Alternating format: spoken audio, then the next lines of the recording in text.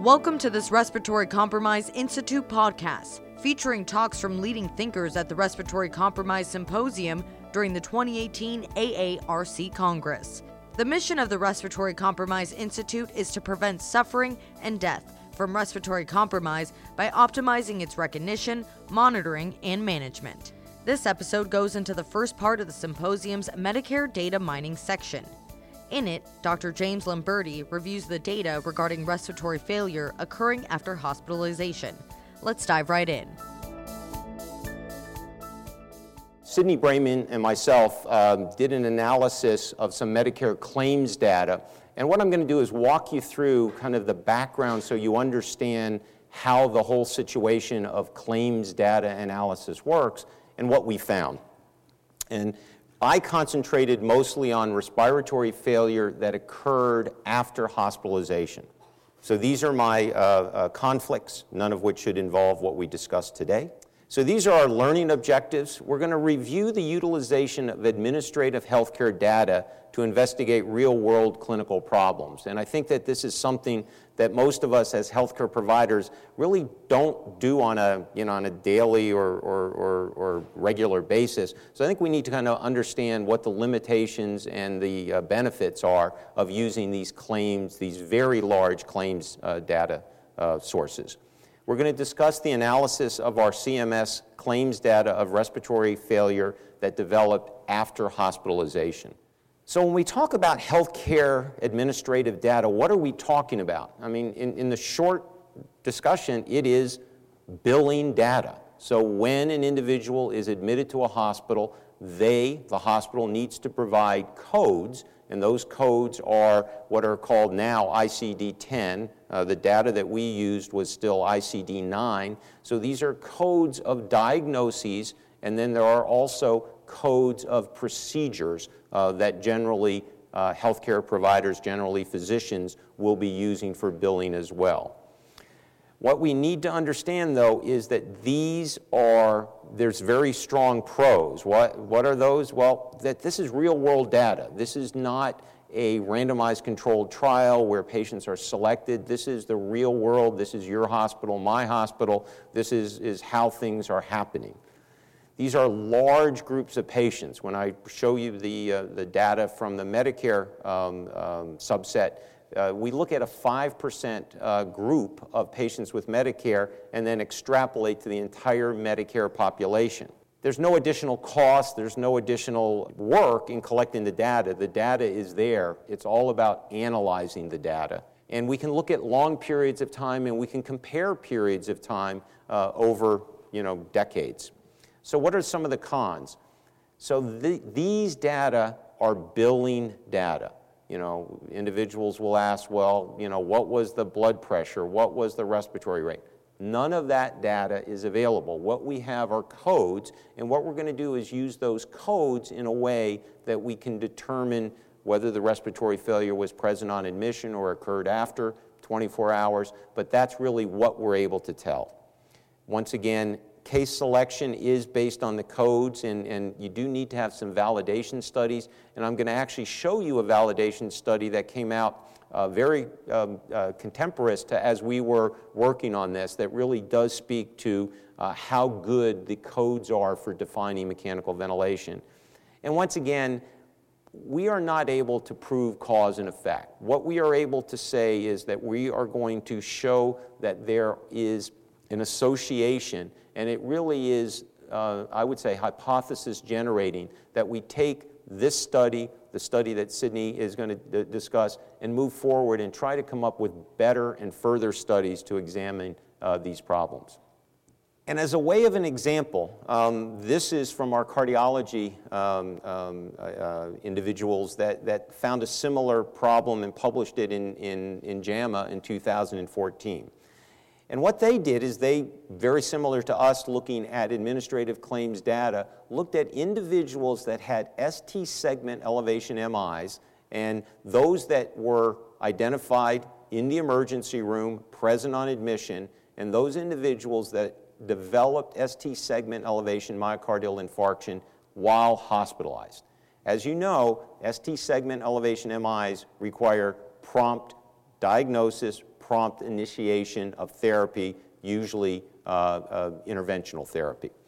So about 5% of ST segment elevation MIs occurred after hospitalization. And if you look and compared inpatient versus outpatient, so once again, these are individuals that were admitted for another problem and unfortunately developed their MI in the hospital. You would think that would be the best place for them to develop their acute myocardial infarction. No.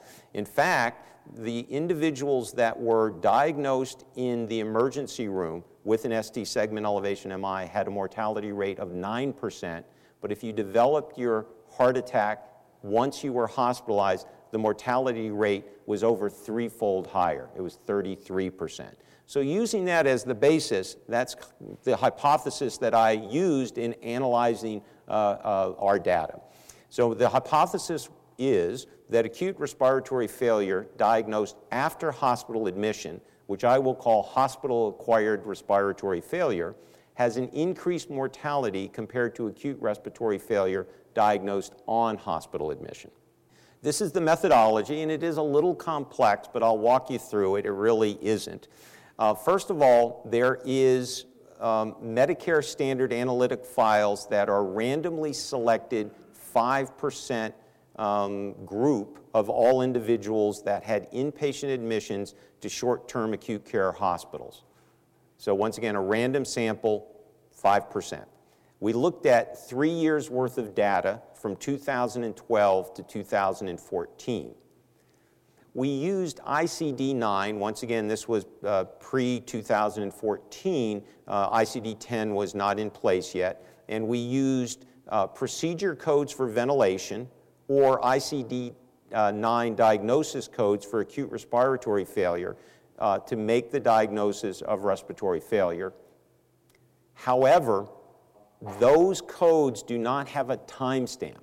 Those codes are used by the hospital at hospital discharge to give a diagnosis. So there is no, this occurred on day 4 of hospitalization, this occurred on day 1.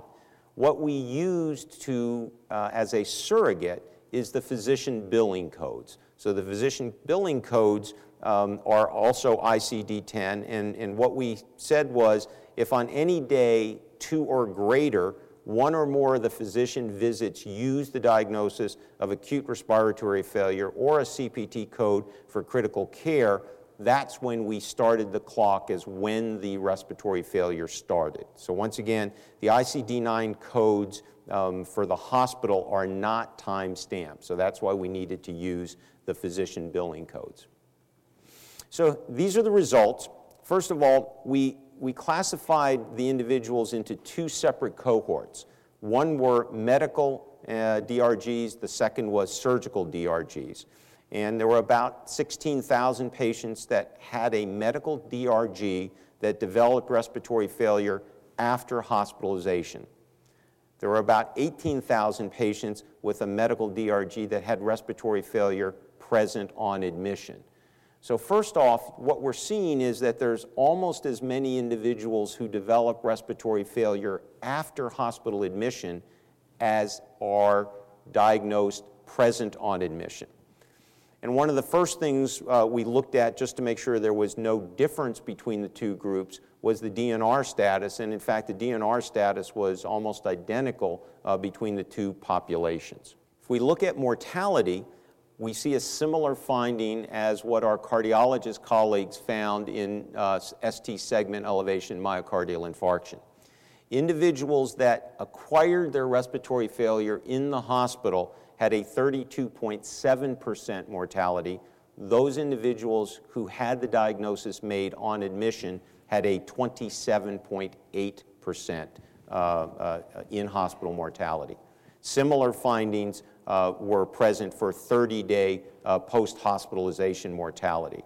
And once again, what we have to realize looking at these data is that respiratory failure is a very mortal diagnosis. I mean, if you add those up, for hospital acquired, we're approaching a 50% in-hospital as well as 30-day post-hospital mortality rate. This is a dive into the ICD-9 diagnosis codes and looked at was there a statistical relationship between those individuals that had hospital-acquired or respiratory failure present on admission.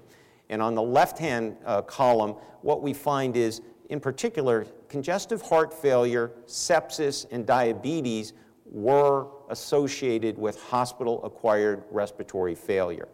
What we were surprised about is there was much less pre-existent chronic obstructive pulmonary disease. These were patients that I think respiratory failure was not suspected as much as we might have suspected it in diseases like COPD. On the right-hand column are those diseases that had a statistical difference for respiratory failure present on admission, and those were atrial fibrillation, acute kidney failure, pneumonia, and urinary tract infection. Once again, hypothesis generating. I don't think there's much that I can claim based on the ICD-9 diagnosis codes. So right as we were working on this, the University of Pennsylvania published a paper in our Blue Journal in 2016 that looked at the validation of similar coding strategy as we used for defining mechanical ventilation.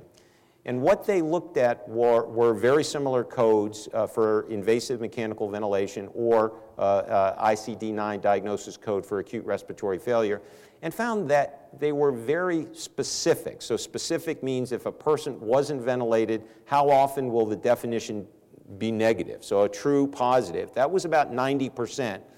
On the other hand, the sensitivity was about 63% with the use of these administrative claims code. But an important finding, and I think this affects what Sydney will be discussing, there was a major difference between coding for medical and surgical DRGs. And I'm not sure if that's a indictment of our surgical colleagues, but this was a true validation study. So they went into the medical record and found out, were these patients truly invasively ventilated? And what they found on the medical side, the use of codes, the ICD-9 procedure code for invasive mechanical ventilation or a diagnosis code for acute respiratory failure, had a sensitivity of 76% and a specificity of 87%. But if you look at the surgical side, the specificity goes up. It's actually 97%, but a lot of the patients that got ventilated were not coded. So on the surgical side, less than half of the patients were captured with the use of just administrative claims code. So, I think that that's the best validation study that's out there, and I think we have to use that when we look at our data in regards to medical versus surgical. So I think the conclusions that we can reach from at least this Medicare claims data is that we can use these data to uncover trends to generate hypotheses for further clinical research. If we look at 3 years of Medicare claims data, I think what we can say is, number one, almost as many patients developed respiratory failure after 24 hours in the hospital, which I will call hospital-acquired respiratory failure, than had respiratory failure present on admission. If you annualize the numbers, remember we looked at a 5% sample and it was over 3 years. If you annualize the numbers, it's over 100,000 patients that are Medicare beneficiaries develop hospital-acquired respiratory failure each year. Patients with hospital-acquired respiratory failure had a higher mortality than patients with respiratory failure present on admission. It was about a 5% difference. And what we found was congestive heart failure, hypertension, sepsis, and diabetes were more prevalent in patients developing hospital-acquired respiratory failure versus respiratory failure present on admission. Thanks for listening to this Respiratory Compromise Institute podcast. If you've enjoyed this episode, visit respiratorycompromise.org for more information on research, education, and prevention.